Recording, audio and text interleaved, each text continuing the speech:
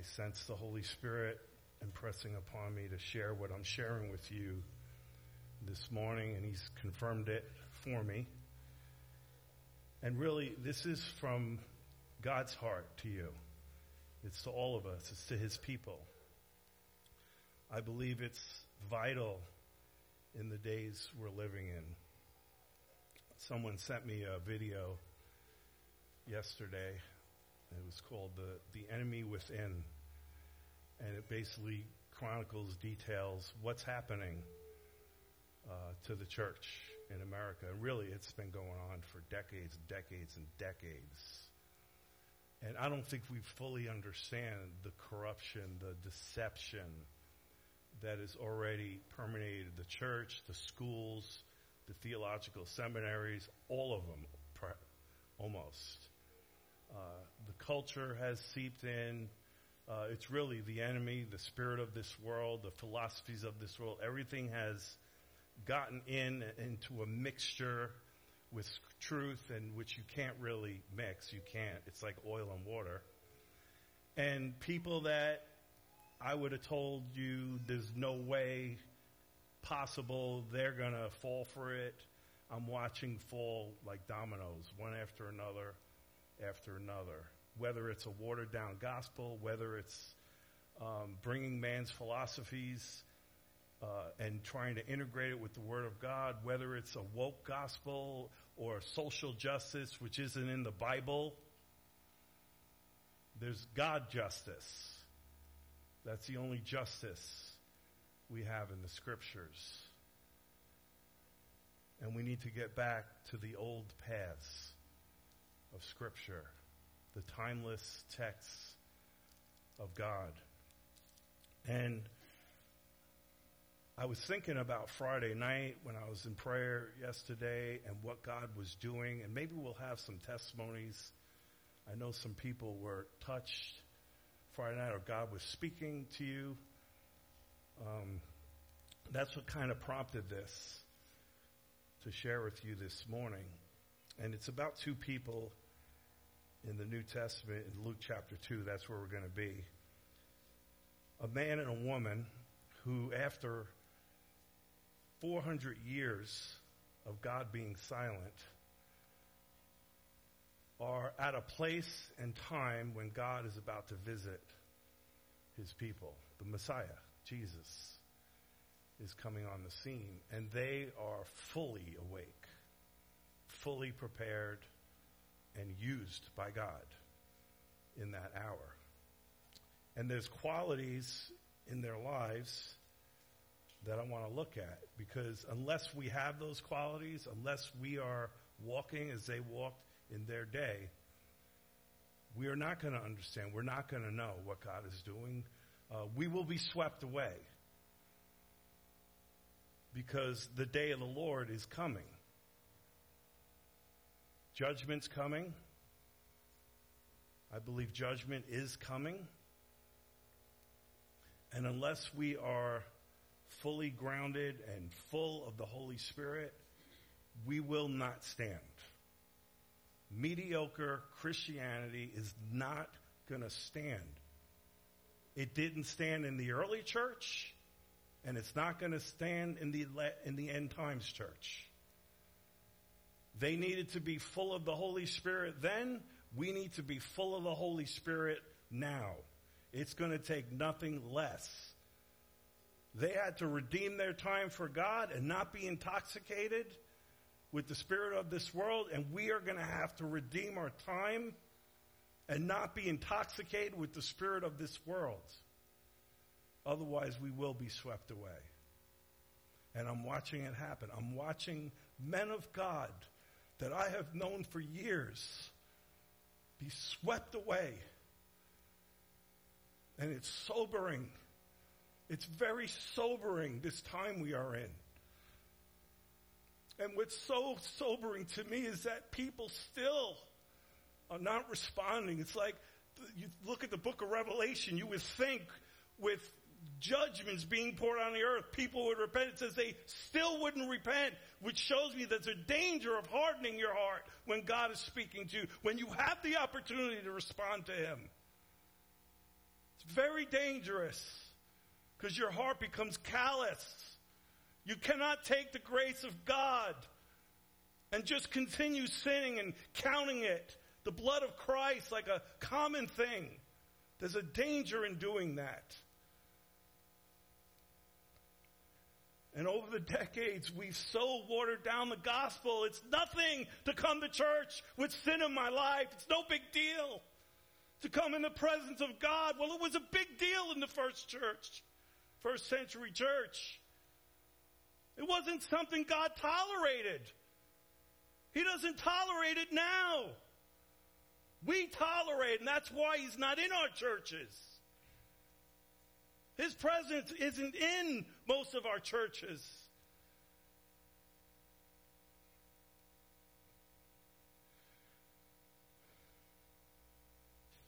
Just like the days these two dear saints were living in, the glory of God had departed. It was absent for 400 years. And they were still going about their religious activities in the temple. But now someone was about to enter the temple. Jesus, the Messiah, the one they had hoped in. And these two were ready.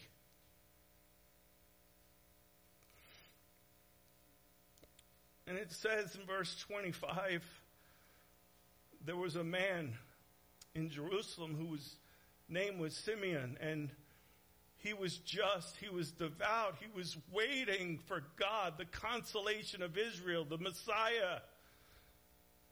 He was awake, he was fully awake, he was ready. And it says the Holy Spirit was upon him.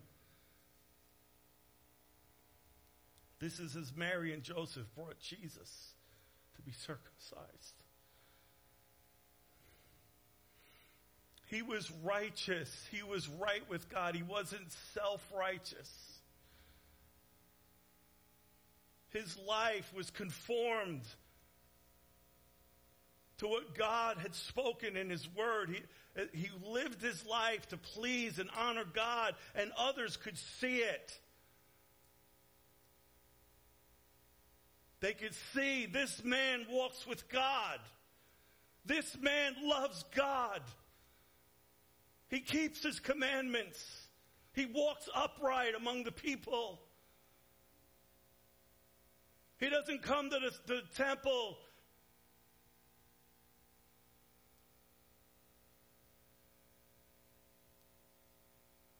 with the testimony of a man that takes the Word of God and the commandments of God lightly. He's an honorable man that honors God and what God had spoken in His holy Word on how His people should live. He took it seriously. He feared God. He was a pious man. He had the fear of God in him. We've lost that. We've so twisted the scriptures so that we can do what we want to do.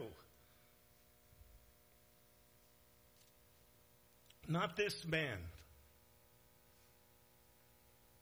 He showed those around him. Like I said, he was a lover of God. He understood the secret of waiting and standing on the promises of God. His whole life he waited, believed God, was unmovable. We're going to need that. He believed the testimony of Jesus, the Messiah, and he waited patiently and with confidence in God. He had faith. And it says the Holy Spirit was upon him. That's the key. The Holy Spirit was upon him. Supernaturally, God was upon him, giving him something he didn't have in himself. We need to learn what that man had learned, how to be under the power of the Holy Spirit.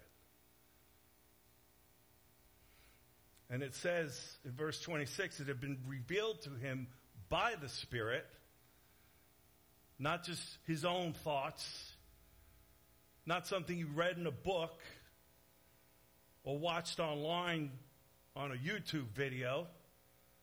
No, God spoke to him. By the power of the Holy Spirit, God conveyed his heart to him. That he would not see death before he had seen the Lord Christ. So he came by the Spirit. It wasn't just happenstance. He just happened to be in the right place at the right time. He was being led by the Holy Spirit. And we have to know, if we are children of God, we are led by the Holy Spirit. Life is not just happenstance. Someone is guiding us. God, the Holy Spirit, if we are his children, that dwells within us, guides and leads our lives. Because we hear his voice and we follow Jesus.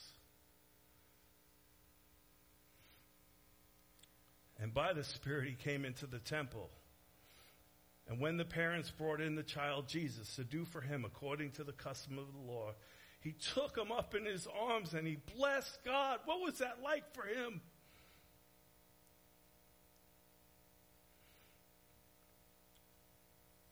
He was seeing what God had promised him. That's what's in my heart. I want to see everything God has promised to his church. I want to see God moving the way I know he can. I've seen him do it. The way I read about in the scriptures in the early church. I want to see God in that way. I want to see God really finding him, really finding repentance, truly being saved and set free and on fire for him, and going out to a lost world, boldly proclaiming the gospel with power. That's what I want to see, and that's what God desires. That's why he died. That's what the promise of God is all about. You will do greater things than I did. There'll be more of you, and you'll have my power upon you. We need to be believing God for that. He saw Jesus, the way, the truth, the life. He saw it in that baby. He understood. God had revealed to him what it meant. And he was rejoicing.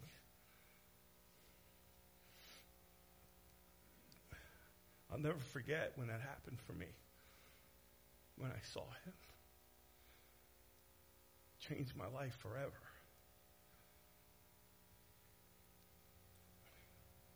Maybe he finally understood, finally, someone that can do what I know, I see we've tried for thousands of years to do, get right with God. He's here, finally, the Messiah is here. He's going to do what we couldn't do. He's going to make a new and living way. He's going to put his truth in us. He's going to write his law on our hearts. His life is going to come inside of us. I mean, if God was speaking to him and revealing things, surely he could reveal all these things.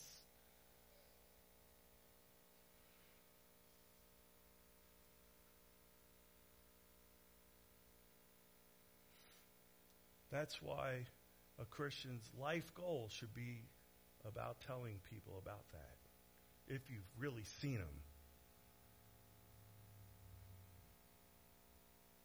If you've really seen him, your life would be wholly given over to that. If you really understood, first and foremost, what he saved you from and what he wants to save others from. That's what happened to his disciples too, by the way. He revealed himself when Peter said in Matthew 16, "You're the Christ, the Son of the living God. I know this to be true." Wasn't Peter like all of a sudden thought to himself, "Oh yeah, Yeah, you're the one. No, Jesus told him how he understood that. He said, "Blessed are you, Simon Bar-Jonah, for flesh and blood has not revealed this to you." This didn't come from you, Peter. My Father revealed it to you.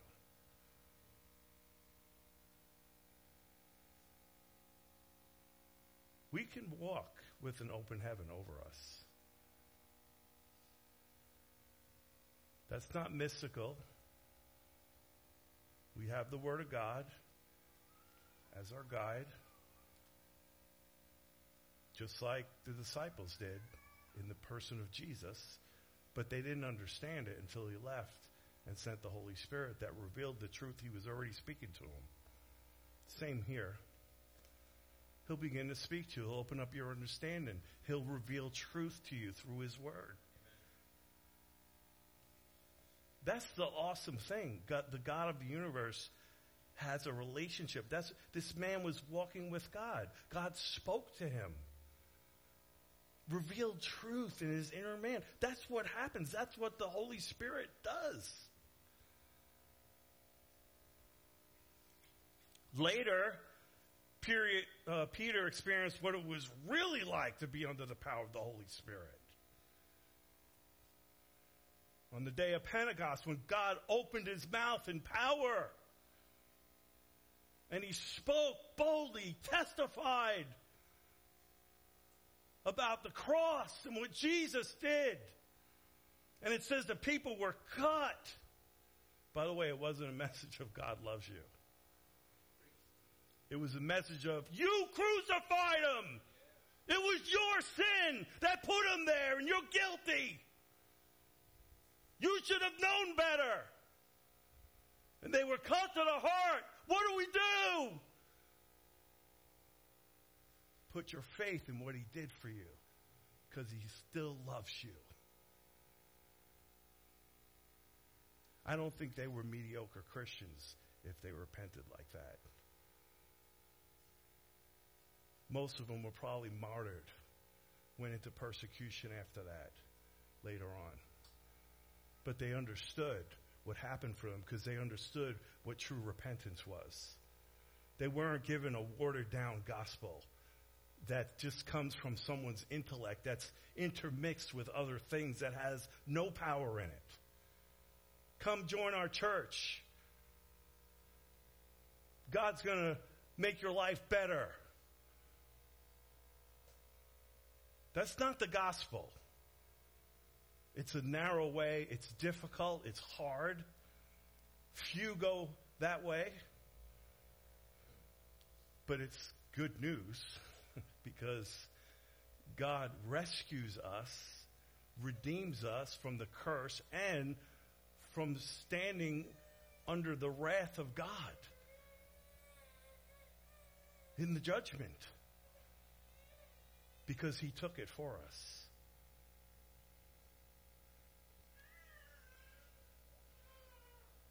And that's what Peter shared, basically. And they repented. That's what we need happening in our churches. Not, oh, it's all right. Yeah, God understands. Yeah, just repent, Yeah, just get it in the light. That's good. No, people need to be cut to the heart.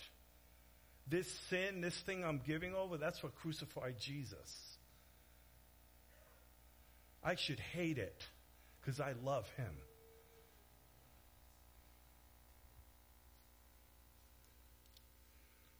That should cause a cry in your heart. Oh God, grant me a broken, contrite heart. Grant me a heart of flesh, Lord. God, soften my heart. It must be hard if I can just continue on in what I'm doing and it doesn't bother me. And I think you're okay with it.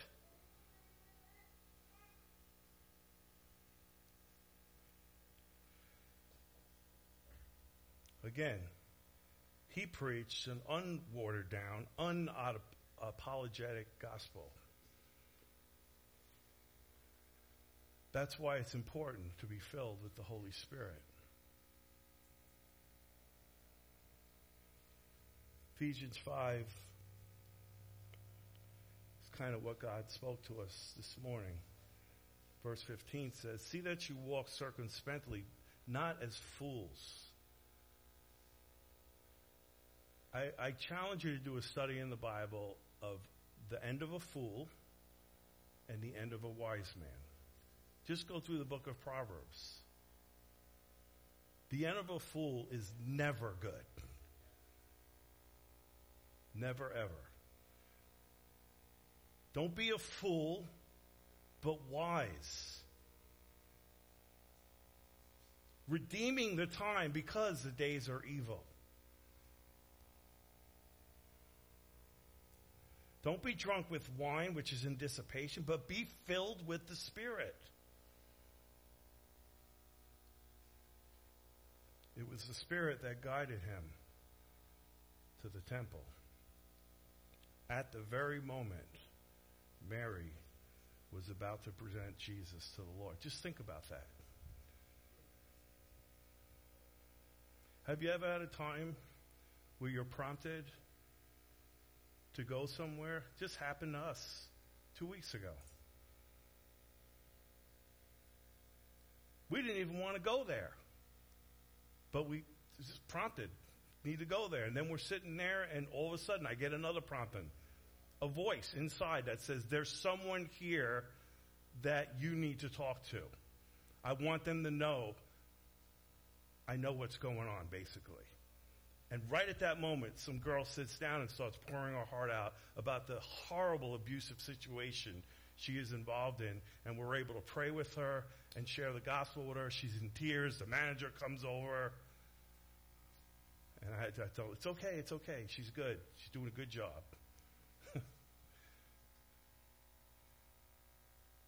That wasn't just happenstance. God wants to lead us and direct. He wants us at places at different times. You know, just like when they would pray in the book of Acts, and he said, "Go to such and such place because there's people there that I'm already working on." There's a difference of being led by the Spirit and then just thinking, well, I got to go out and do something. And it's in your own strength and you're just doing it because that's what Christians should do, right? We should go out and hand tracts out and stuff. But we need to be under the power of the Holy Spirit. And we need to be led by the Spirit. That's what he was, and he was there at the right time. And I think part of it was so he could encourage Mary and Joseph. Because I'm sure even with all the signs, they just had shepherds come and all this stuff happening. But I think it was hard for them, and God was just sending them people that he could work through to encourage them and speak to them. It made me think about church. You're like, how we should come to church. We should come to church full of the Holy Spirit. We should come to church prepared, prayerful. Lord, how do you want to use me, Lord? Help me to be led today. Lord, let me open my mouth, Lord, or pray for somebody. But God, use me today, Lord. I want to see you move today at church. I'm going expectantly, Lord, because you're going to be there. Not, okay, I got to get up. It's time to go to church. You know, church. That's pretty much what we've made it. No, this should be a powerful time. I know it was in the early church. I don't think people were like, oh, I got to do this or that. Oh, I don't feel like getting up today. But what, they're meeting? Remember what happened the last time? I'm going, man. Let's go meet with God. Let's see what he wants to do.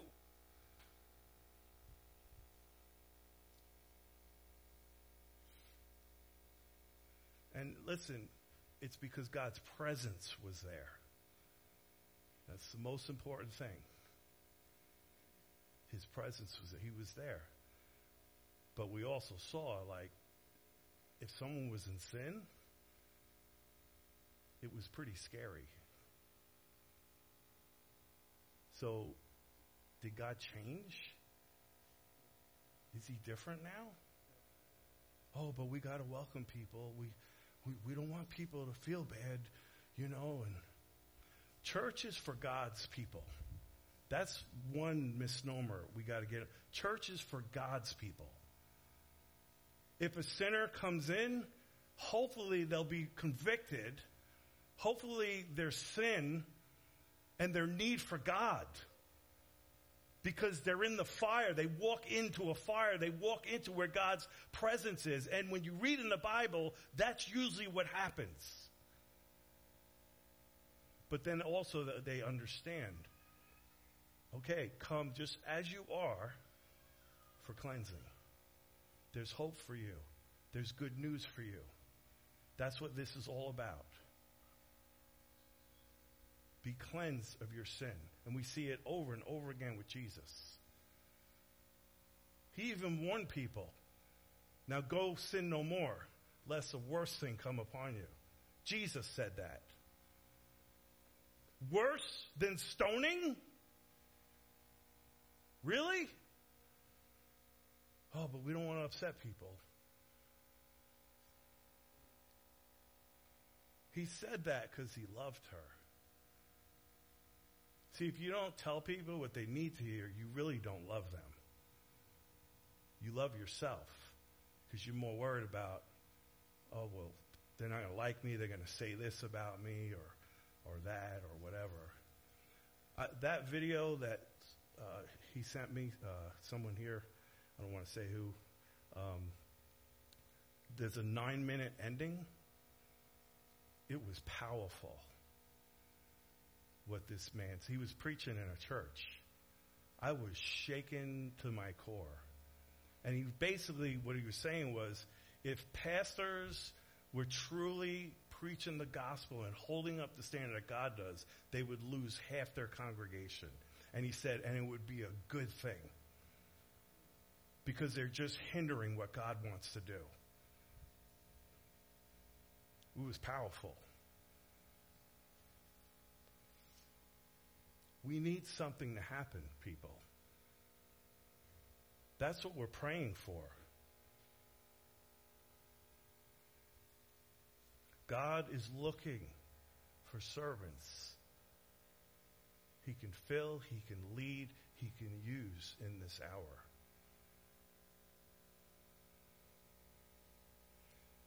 We got to be careful with the whole rapture thing. Oh, well, I'm just going to be out of here. Are you sure? When? Because many have suffered before us. Many have gone through tribulation before us. No one knows when that will be.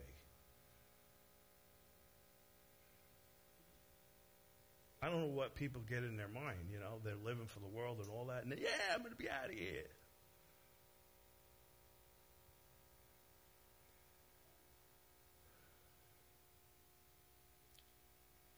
So he goes on here. He says, Lord, now you're letting your servant depart in peace according to your word. For my eyes have seen your salvation, which you have prepared before the face of all peoples, a light to bring revelation to the Gentiles and the glory of your people Israel. See, he got it.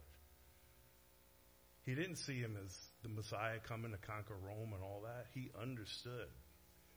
He was in the Spirit. And Joseph and his mother marveled at these things. But weren't they told? Again, God was helping them. They marveled at the things that were spoken of him. That's because it's powerful when God speaks through people. Then he blessed them. He prayed for them. And he said to Mary's mother, behold, this child is destined for the fall and rising of many in Israel, and for a sign which will be spoken against. Yes, a sword will pierce through your own soul also. Mary, you have great sorrow coming.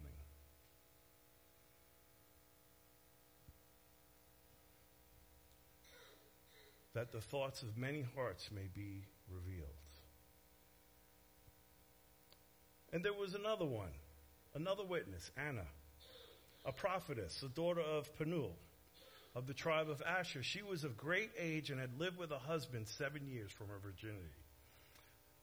This one kind of struck me because I look at the church today and how we do our relationships. Here's a lady, she's married for 7 years, her husband dies. She doesn't go looking for another husband. She devotes the rest of her life to fasting and prayer, and she's in the temple every day. Where are her priorities, huh?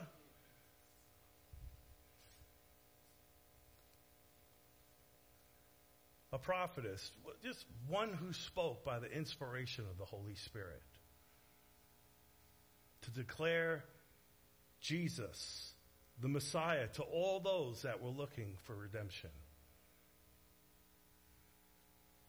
A widow of 84 years. 84 years. 84 years. Who did not depart from the temple, but served God with fastings and prayers night and day. Watch and pray. Watch and pray. She was fully awake. She didn't depart from the temple. She hungered for the presence of God. She put herself where he was coming to. She was there day and night. She redeemed her time for God. She wasn't a casual seeker of God. She pressed into God with all earnestness. She went after him with her whole heart. And when coming in that instant, also led by the Spirit, right at the right time, she gave thanks to the Lord, and she spoke of him, Jesus, to all who looked for redemption in Jerusalem. And so when they had performed all the things according to the Lord, they returned to Galilee, to their own city, Nazareth. Wow, what a visit to church, huh? But that's what it should be like. God speaking through people. What he wants to do. And he does that here. He wants to do it more. Well, why is that? Were these people special or anything? You know what it was? They were friends with God. Remember that song? I am a friend of God. I forget how it goes exactly. We used to do events, and when that song was really big, every church we went to played it. And I would get so mad. And I'd be sitting there thinking, really? Really? You're really a friend of God? You know, because I just was talking to people that were in horrible sin. And they're there. I am a friend. Really? You are? Well, Abraham was. I don't know about you.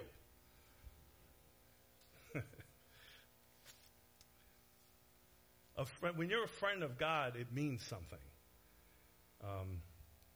They were friends of God. It means that person lives in communion, in obedience to God. That's someone God can reveal himself to. That's someone that God can lead. In James 2, verse 23, it says about Abraham, he was called a friend of God. And we see in Genesis chapter 20 that Abimelech, the king of Gerar, says, God spoke to this man in verse 7, this king. He says, listen, restore the man's wife, Abraham, for he's a prophet. And he's going to pray for you and you will live. But if you don't restore her, know that you will surely die, you and all who are yours. Then in Genesis 18:17, the Lord said, shall I hide from Abraham what I'm about to do? See, when you're a friend of God, you're not in the dark. God's not going to leave you in the dark. Jesus said, you're not going to be taken unawares. Psalm 25:14 says, the secret of the Lord is with those that fear him. He will show them his covenant. Amos 3:7 says, surely Lord God will do nothing, but he reveals his secret to his servants, the prophets. And in John 15:15, Jesus said, henceforth, I don't call you servants, for the servant doesn't know what his Lord is doing. But I have called you friends. For all things I have heard from my Father, I have made known to you. Here it is. All Scripture is given by divine inspiration. It's God-breathed. There's no errors in here. It's all there for us. And if it's profitable for doctrine, for reproof, for correction, for instruction in righteousness, that the man of God may be perfect and complete, lacking nothing. And you have the Holy Spirit to teach you, to reveal the truth of God's word to your heart.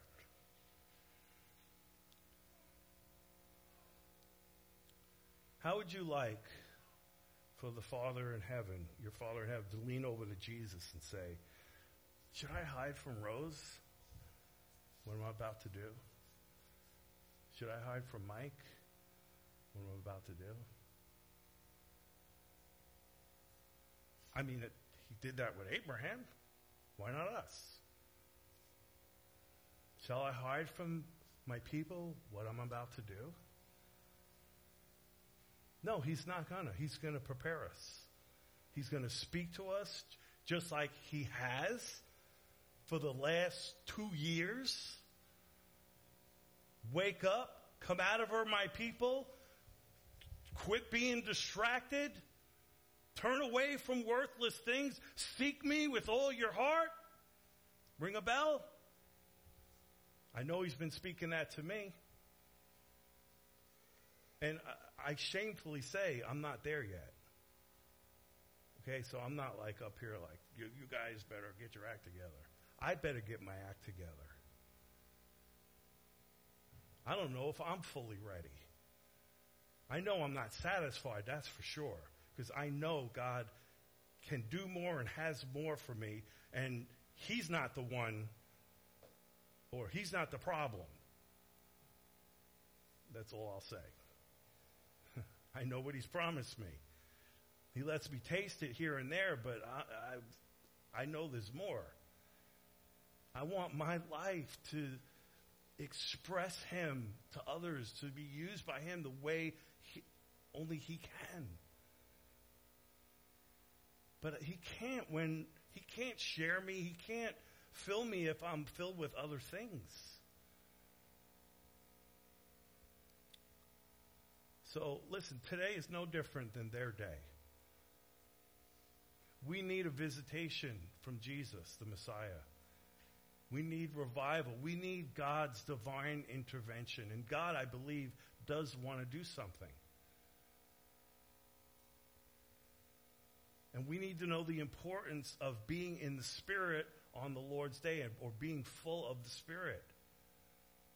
Fully awakened. Jesus commanded us, commanded his disciples, wait for the Spirit until they were filled. We have to obey that commandment. We have to look to God expectantly to give us what we don't have in ourselves. Luke 24:49, he said, behold, I send the promise of my Father upon you, but tarry in the city of Jerusalem until you are endued from power on high. Don't stop seeking. Don't stop knocking until you have what I want to give you. My power, my authority, my boldness, my ability to speak my word, to accomplish the things I want to accomplish.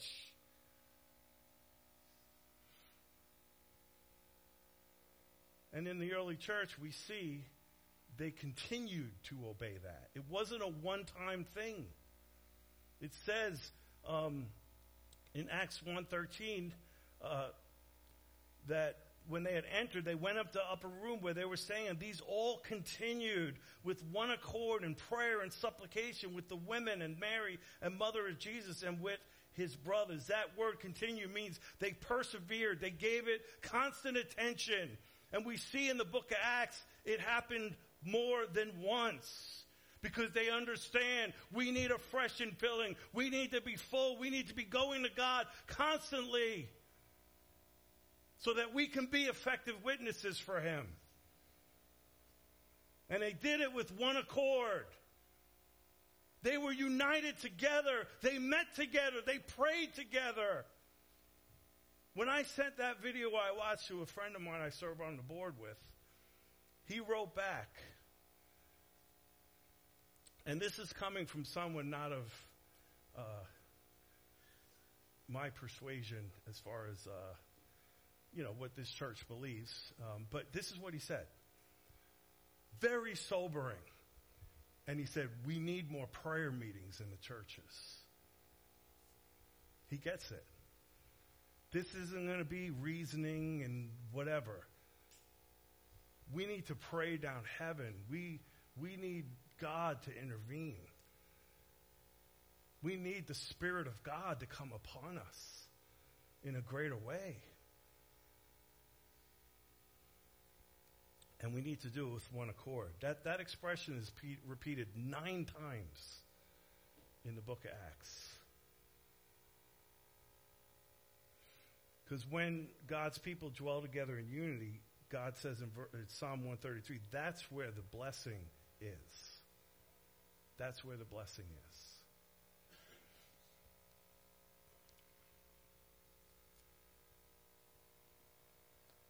So I'll just finish with this. And we're going to have the Lord's Supper. And I want to take some time this morning to give anyone here an opportunity to repent.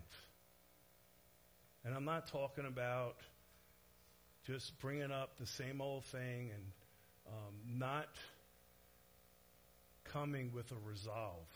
This is a choice. This is a choice. You can make a choice. And then you can believe God, another choice, to believe God to give you the power to continue in the choice to turn away from your sin or whatever it is. Whatever is distracting, whatever is taking you, whatever needs to happen in your life, you need to start believing God for that. But if you don't really want it, it's not going to happen. I used to tell people that all the time. I said, I'll pray for you, but, I can pray for you till I'm blue in the face. You have to choose it. You have to be done with it. And if you don't have that resolve, then ask God to give you that resolve. He'll even do that. He's done it for me. So you even need Him for that.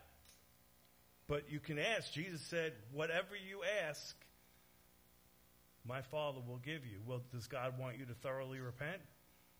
I think so. So if you ask God to give you a repentance, to grant you a repentance that will help you to thoroughly repent, a godly sorrow with all those attributes attached to it, that's diligent, that's is a clearing of yourself, that has zeal. All those qualities, you got to ask for it. So I'm going to leave you with 4 things, but we're going to focus on the last one. Obviously, if we want to be in the Spirit and walking in the Spirit and full of the Spirit, we have to be standing on and over the Word of God. You have to. This is where God will build faith in you. You get hope.